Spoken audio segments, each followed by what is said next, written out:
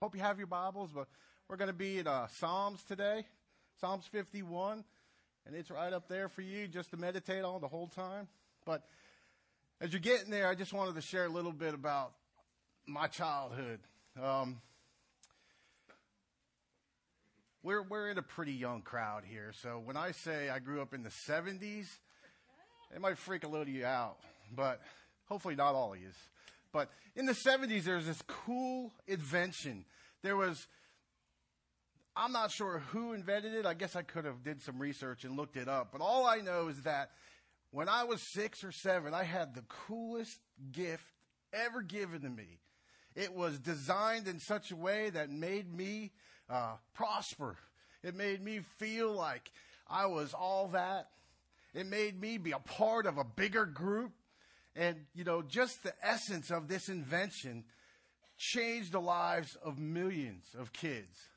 And I would venture to guess that if you were in that generation or in that time demographic, that you probably have experienced this miracle of invention as well. And what I'm referring to is this thing called the big wheel. Shown on our screen today. I had one just like that, but mine wasn't pink. Mine was more orange. But I did have the cool flappers on the handlebars, and this was the greatest invention of all time, in my view. As a child, when I got one of these, it made me part of a bigger club.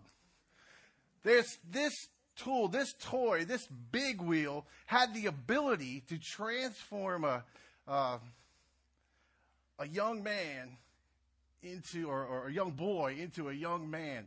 And who had a big wheel? All right? Who has never seen a big wheel? Okay, well, there it is.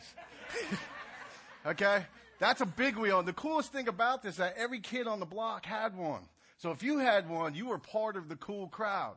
And when having this bike, this invention that changed lives, the coolest thing about this invention is, one, it's on 3 wheels.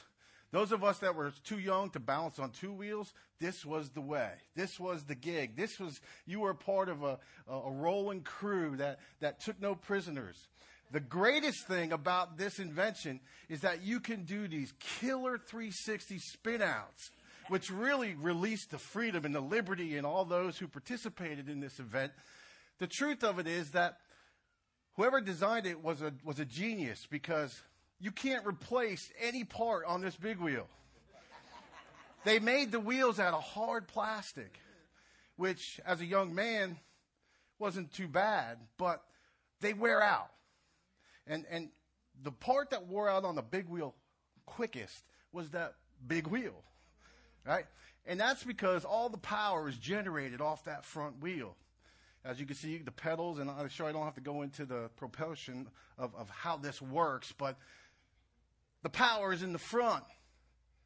And what we would do as kids, and I'm sure you could testify to, you get up some speed, right? And you fly as fast as your feet and legs can move. And then you would slam on the brakes, or you would stop your feet from moving and turn the wheel. And what that would do is it would do these radical 360s. And in that 360, it was just like the coolest thing ever. It was that thing that which, just made who you were. Whoever could do the most raddest 360 in all different kind of configurations was obviously one of the coolest guys on the block. Unfortunately, the big wheel wore out because it was plastic. When you slammed on the brake, what it did is it wore out the wheel in that spot. It flat-topped the wheel. And every time you did a spin out cool 360 move, it would take a little more life off of that wheel, to the point where once the wheel wore out, it was toast. It was good for nothing. We had a graveyard of big wheels that whoever designed it did like metal caps. There are no ways to replace the wheel. You couldn't go to a big wheel shop and buy a big wheel for the front of your big wheel to make it usable. So when it wore out, it was worthless. So there's a dilemma, because you want to be cool and you want to be able to do the best 360 spin outs you can. But on the other hand, that the life expectancy of my greatest invention ever is decreasing by every time I do it. So, if you've had one, you know that you just ended up trashing the front wheel, because the essence of the big wheel was to do your thing and roll with your crew and be all that. So, in essence, it becomes broken. And I don't know about you, but most people don't like brokenness. They don't like broken things. We don't go out and buy broken toys or broken cars or broken mirrors or windows or any of that. The truth of the matter is, most of us don't even like when it is relational, when it comes to who we are, the essence or the feeling of being broken. I find in the church today that there is a lack. We have an identity issue. We have an identity crisis in the church. And I think it's because we are going after the things of God in maybe an inappropriate way. Although it seems natural, and we know that every time we lock up that wheel, we know that it's taking time off my ride. Sooner or later it was going to happen, but we do it anyway. And it ends up being broken. Brokenness within the church is something that is very rarely talked about. In years of ministry, you don't really hear a lot about this. Today in the culture in Western Christianity, we talk about victory and liberty and the best life now and all these things that make us feel like if you're broken, you're less, or your value is less. Well, the truth of the matter is completely the opposite. The truth of it is that all of us are broken. We are all broken. And it's the understanding of the brokenness in me that actually increases who I am in effectiveness to the kingdom of God. Our text is Psalms 51:17, and it says, the sacrifices of God are a broken spirit, or that word in the Hebrew means crushed. One of the translations means to be crushed. And everybody in here at some point in their life has been crushed. You have been broken. You have experienced something in your life that has taken you from present truth, that thing that you understood to be true.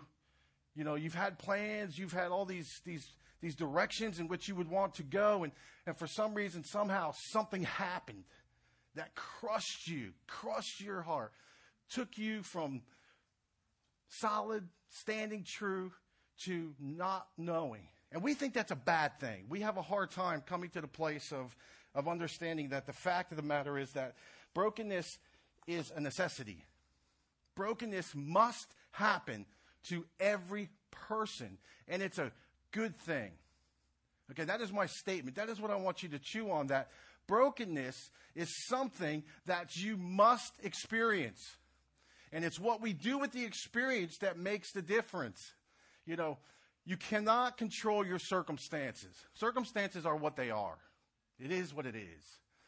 You can't control your perspective, which will always equal your experience in every aspect of life, and especially spiritually. Jesus is our greatest example. I'm going to step on a couple of misconceptions this morning. And hopefully the grace among brethren and sisterin will be such that you can take it for what it is and apply it where you feel free. The truth of it is that a lot of us here, we read the Bible and we see these characters in the Bible, the patriarchs, David, all the prophets. We see the disciples and men and women in the Bible, and we were just in awe many times of them. The truth of the matter is that you are no different than those people. You are created in His image. They were created in His image. There are issues in their lives that we have. If you look at the 12, let's just look at Jesus' disciples, the guys that hung with Him for 3.5 years. They had issues. They argued over who was the greatest. We don't do that.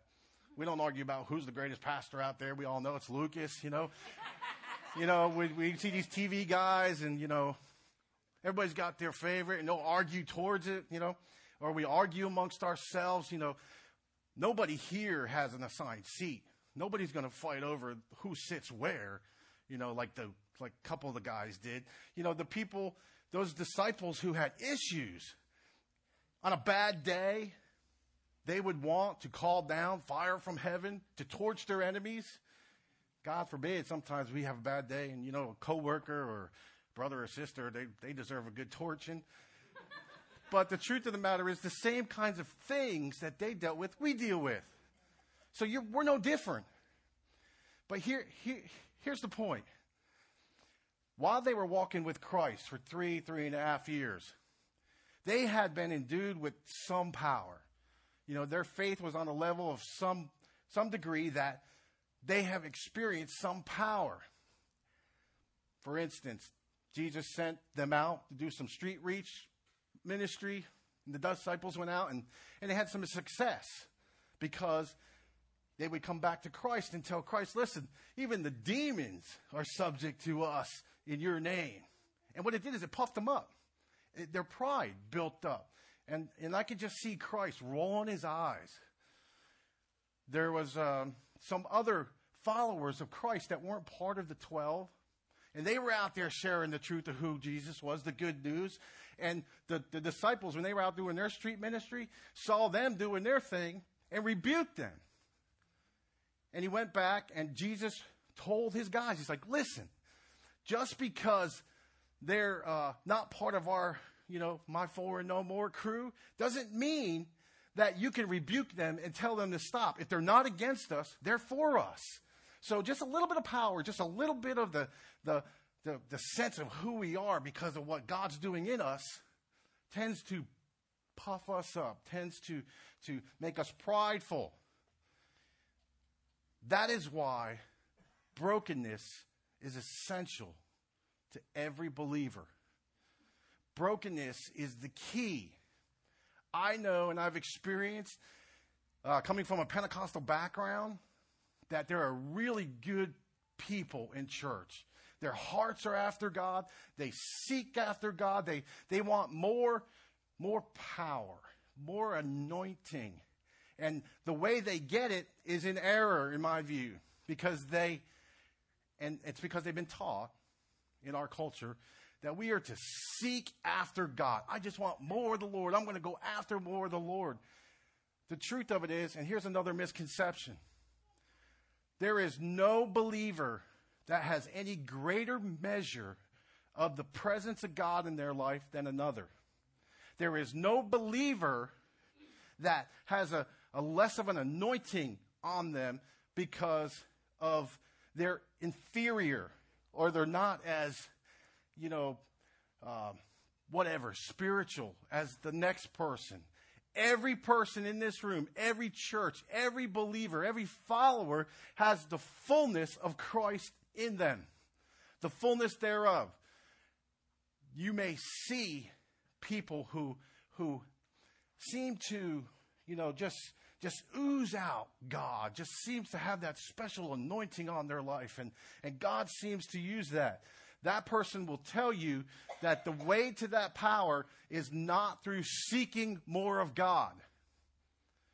People cry out to God every day for more and more of Him, and many and most never receive that power. It's because they're going at it in the wrong direction. Every believer, if you're a believer here, you are on level playing ground with any other believer. The ground is flat at the cross. There is no prima donnas. There are no superstars in the body of Christ. We are all equal. The people who seem to have that anointing in our perception are the people who have embraced brokenness.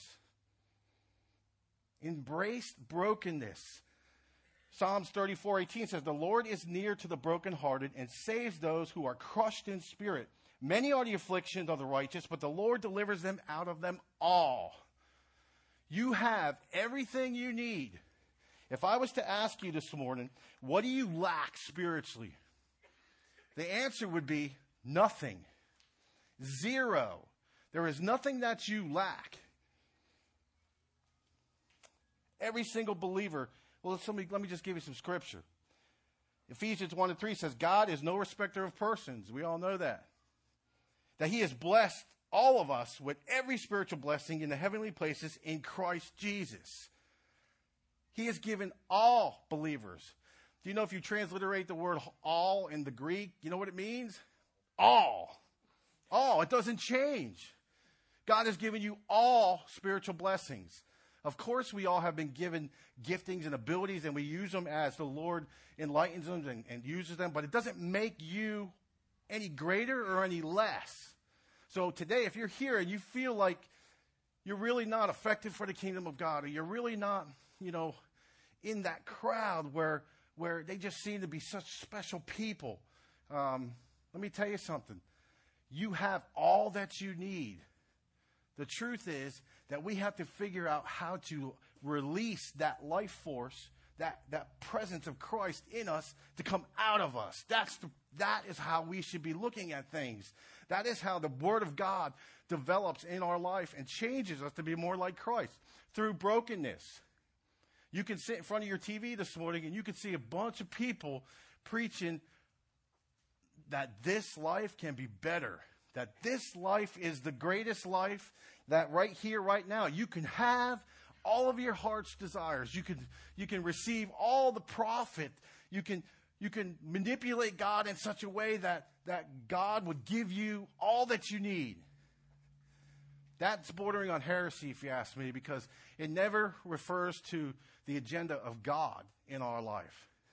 It refers to my agenda in God's doing in my life. For in Christ dwelleth the fullness of the Godhead. We are complete in him, which is the head in all principalities and powers. Colossians 2:9-10. Romans 8:32 says, He that spareth not his own son, but delivered him up for all, how shall he not withhold him who also freely gives all that you ask? No single believer is more anointed than another. That's a misconception. It's actually demonic, if you ask me. Because the way that the Satan wants to attack the church, other than convince you that the more busy you are, the more accepted you are, is that he will get us comparing ourselves one to another. And when we compare ourselves one to another, we are either great in our own eyes, or we're awful. It all depends on the comparison, that element of who we're comparing ourselves to. You can always find somebody you look good against, but there's always somebody out there that you really feel pretty bad after looking at their life and then looking at yours. And that's demonic. No Christian should put himself up against another Christian, because it always hurts who we are. Drive through a really nice neighborhood of houses, and you get home and you're like, oh man, I live in this dump. But you drive through a neighborhood, the slums or the projects, and you get home and you're like, oh man, my house is great. What's changed? Nothing, except our perception. Nothing has changed.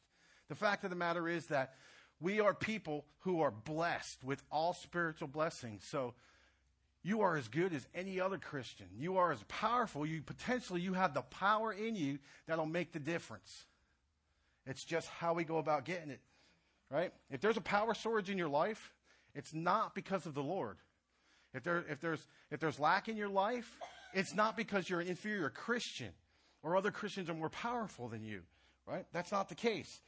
The question is, how do we get the power that we need to be what God's called the church to be as a whole and individually?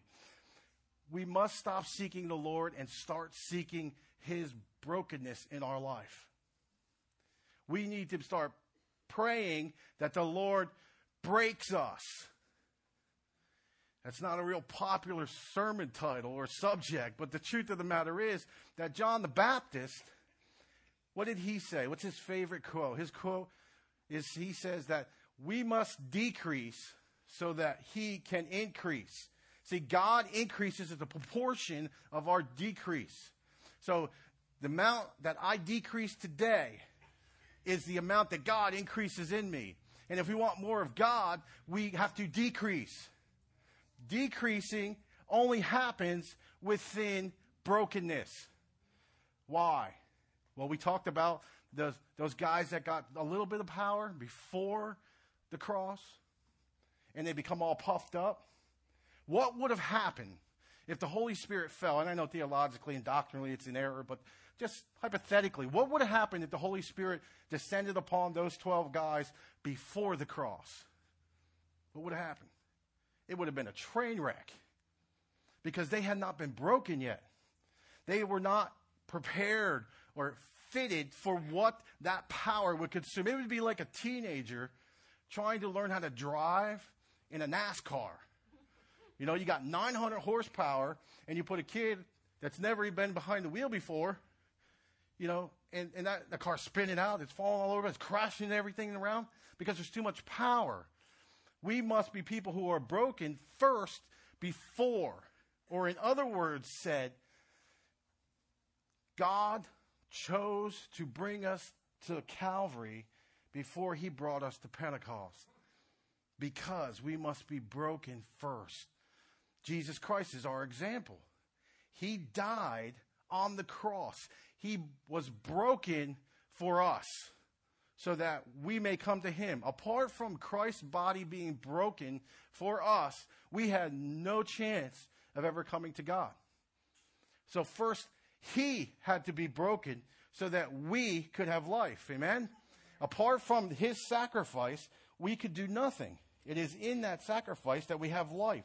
It is in that sacrifice that Christ is honored, and he is put in a place that is purposeful and perfect. Jesus said all the time, many times in the Gospels, that I am the bread of life. Right? I am the bread of life. I am the bread of life.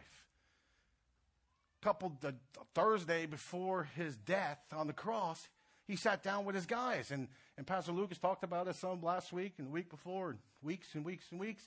But the truth of the matter is that the Last Supper, the Passover supper, Jesus said that, you know, my body, it must be broken so that you may receive the forgiveness. Life in Christ as a human being must die before we can receive the truth and the power, because it is the truth of Christ in us. Jesus taught within that time period before the crucifixion, but after the Passover, he says in John 12, 23 through 25, he gives us an example of this issue. And he says, the hour is come that the Son of Man should be glorified. Verily, verily, I say unto you, except the grain of wheat fall to the ground and die, it abides alone. But if it dies and brings forth much fruit, he that loveth his life shall lose it, and he that hates his life in this world shall keep it unto eternal life. He's saying, listen, here's an acorn. You hold the acorn in your hand. What do you have in your hand? You have a seed. What else do you have in your hand? You have a tree. What else do you have in your hand? You have a forest. But unless that seed is planted, unless that seed dies, unless the outer shell of that seed breaks open and dies, that tree, that acorn that becomes a tree, will never be a tree. It'll never be a forest. Jesus says, if you take it home, put it on your desk. See what it's going to do. You think it's going to grow? All you will ever have is an acorn. All you will ever have is a seed. It must die first. Brokenness. We must die to ourselves first so that God can release his life force in us. You want anointing? You want power? You want to be changed by the glory of God? We have to be broken in our spirit. We have to die to ourselves. Jesus said many, many times that we need to take up our cross, to deny ourselves and take up our cross and follow him. That's how life comes. We deny ourselves and follow him. If Jim doesn't deny himself, I cannot follow Christ, because Jim's agenda is different than Christ's agenda. Christ is life. He is the only way to life. It is through him and only through him that we have life. The kingdom of God, Jesus says, is as a man who casts a seed to the ground and should keep sleep, and he rises at night and at day, and the seed should spring up and grow, and knoweth not how, for the earth bringeth forth the fruit of herself, first the blade, then the ear. and then the fullness of the corn. The beauty of this thing is all we have to do is submit to the brokenness, and God brings the fruit. God brings the power. Once it is cracked open, he floods in. And it's that flooding in is the power that we're looking for. It's not being more faithful to church, or it's not being, although you should be faithful to church, and it's not about giving more money or baptizing here or anything that you can do. It's about being broken and allowing God to fulfill what he said he would do in our lives. Brokenness is huge. He says, the kingdom is like this. If you do not plant that seed, nothing grows. And we know, we've seen it. You probably know, or maybe this is you, that you have received the saving grace of Jesus Christ, but there is no growth, there is no fruit, there is nothing happening. And we ask ourselves, why? Why is that? I go to church, I give. The disciples were sincere when they followed Christ, but they weren't broken. We are sincere. Many of us push against brokenness. God says, embrace it. Embrace the brokenness and go towards him. Once you open up those floodgates, he comes flooding in. The story of the alabaster box, right? Mark 14:3. Mark 14:3 says, and being in Bethany in the house of Simon the leper, as Jesus sat at the meat, there came a woman having an alabaster box of ointment and spikenard, very precious. And she broke the box and poured it on his head. Well, this ointment is very expensive. And whenever you hear oil or ointments in the Bible, it always speaks to the Holy Spirit or life or power. Well, this alabaster box, alabaster is like a stone-type product which they used to make vases with, but they also used to make caskets with it as well. And we see yet again, the only way to get that perfume out of that alabaster box is to break it. Again, we see life coming from death. Again, we see power of Christ in something through the loss or the breaking of it. Some of us, unfortunately, value the container more than what's in it. Some of us value the way we are now instead of allowing God to break us and to be what he would have us to be. We're consumed with how we look or how we are presented before people and all of that. None of that matters. God doesn't care about the external. He cares about the internal. Last week, Pastor Lucas talked about being changed from the inside out. God cares about your heart, and he works from there and pushes his power out. Well, a heart that is set after Jim cannot receive the power of God in my life because it's all rooted in pride. That heart has to be broken. We have to be people who are willing to allow God to flood us with what he wants done. And then finally, the temple. We found, and Pastor Lucas talked about last week, the veil, right? The veil was there to separate God from man. The veil was there, and that veil, like Pastor Lucas talked about last week, was ripped. When Jesus died on the cross, the veil was ripped from the top to the bottom. Now, this curtain, some experts say, is about that thick. That thick. So no man could ever rip it, but especially not from the top to the bottom. This is a heavy-duty curtain. It's a veil. It separated us from God. You couldn't even sneak a peek. You couldn't just run in there and kind of just push it back and take a look because you would die, because that's how God rolls for a purpose and a greater purpose. But the truth is that when we look at the temple or when we look at the tabernacle or just the setup of it all, we see that there are three parts: the Holy of Holies, the Holies, and then the outer court. Well, there are three parts of man: mind, body, and soul, spirit and soul. And the fact of the matter is that the Holy of Holies in the man is the part that's the inner part of who we are. And in between the inner man and the outer man shell, there is a veil of flesh there. And that veil must be ripped. The veil must be torn so that God and man can have communion back together. Where God is, there is power. And we want to be people who are full of power, but we don't want the brokenness. God would say to you today that you need to embrace brokenness. If you're here today and you're going through something very difficult and it's shaking the core of who you are, maybe it's the Lord doing something in your life. Pretty good chance that if you embrace the fact that you are broken, God will come rushing into who you are. Why don't Christians flourish? Why don't Christians, serve? Why don't Christians be what God's called them to be? Well, because they got this veil in between them and God. It must be torn. It must be broken. Broken is good. A broken big wheel is bad, but a broken spirit is the sacrifice in which God desires from us. He desires that from us. Jesus is so good that if we could do anything we can to pay back who he is, we would jump at it. Most of us would go everything we have for it. Well, listen, all we have to do is pray that God breaks us. You don't hear that too often. But Lord, help me to decrease.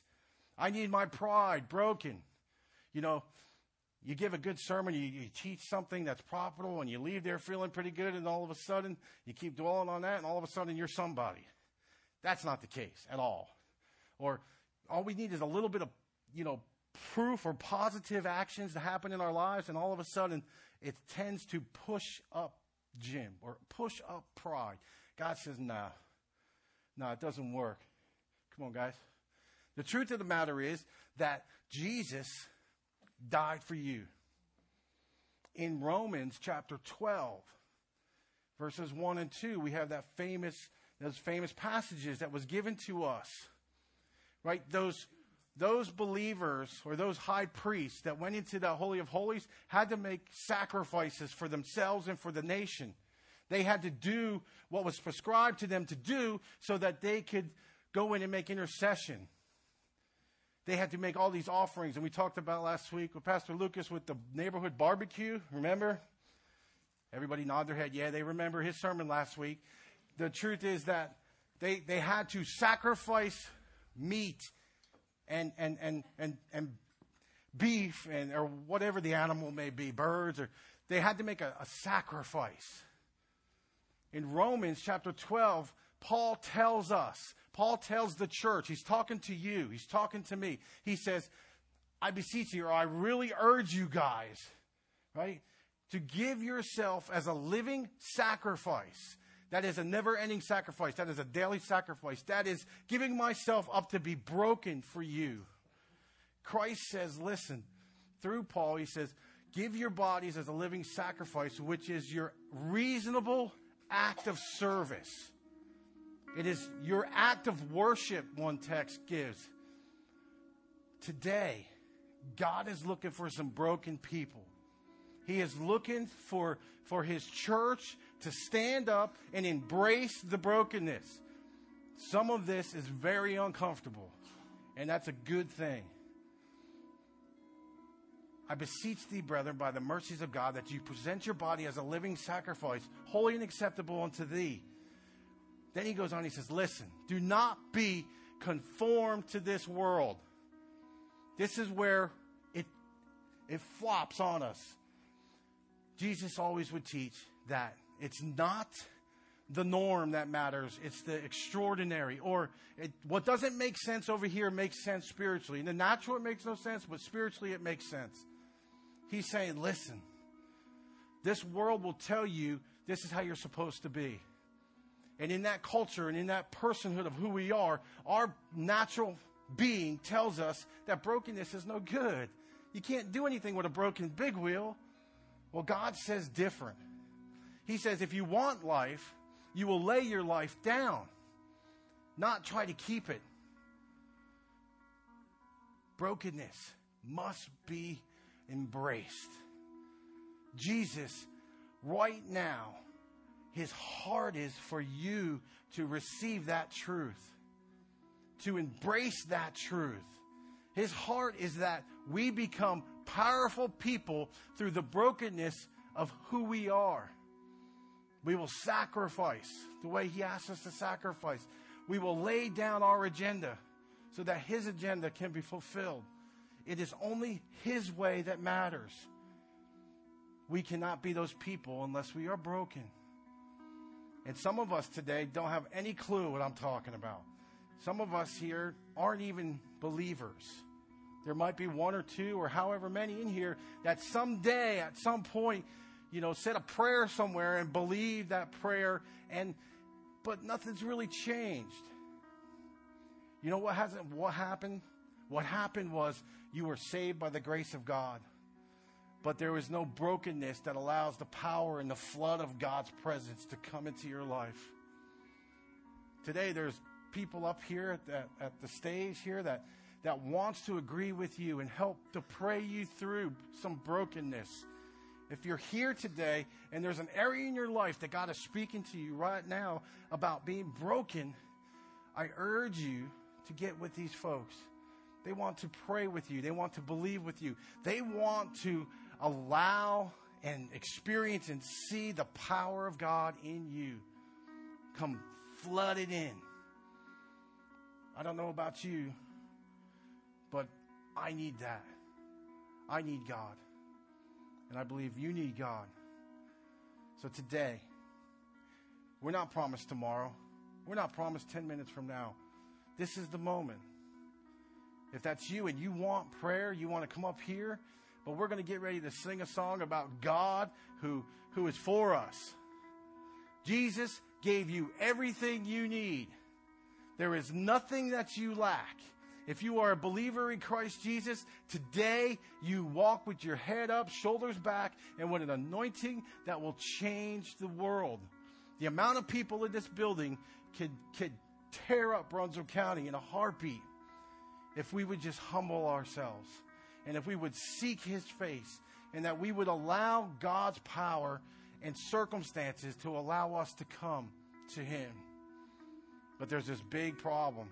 It's called pride. Man, what are they going to think if I get up out of my chair? I've been coming here for so long, people are going to think I'm this or I'm that. The only thing that matters is you and Jesus. That's all that matters. But if you guys would, you want to stand on our feet like you could stand any other way. Want to stand and we're going to sing this song again. And in the midst of worship and in the midst of singing these songs, if you need prayer, come on up here and let these anointed people of God who have been broken before God to agree with you. Amen? Remember, Jesus loves you and he's not going to leave you the way he found you. So we know his love and we want to share it with the world. Amen? Thank you, Lord. This has been a presentation of Coastal Vineyard Church, a community of faith, hope, and love. For more information on who we are and how you can support future podcasts, visit us on the web at www.coastalvineyard.org.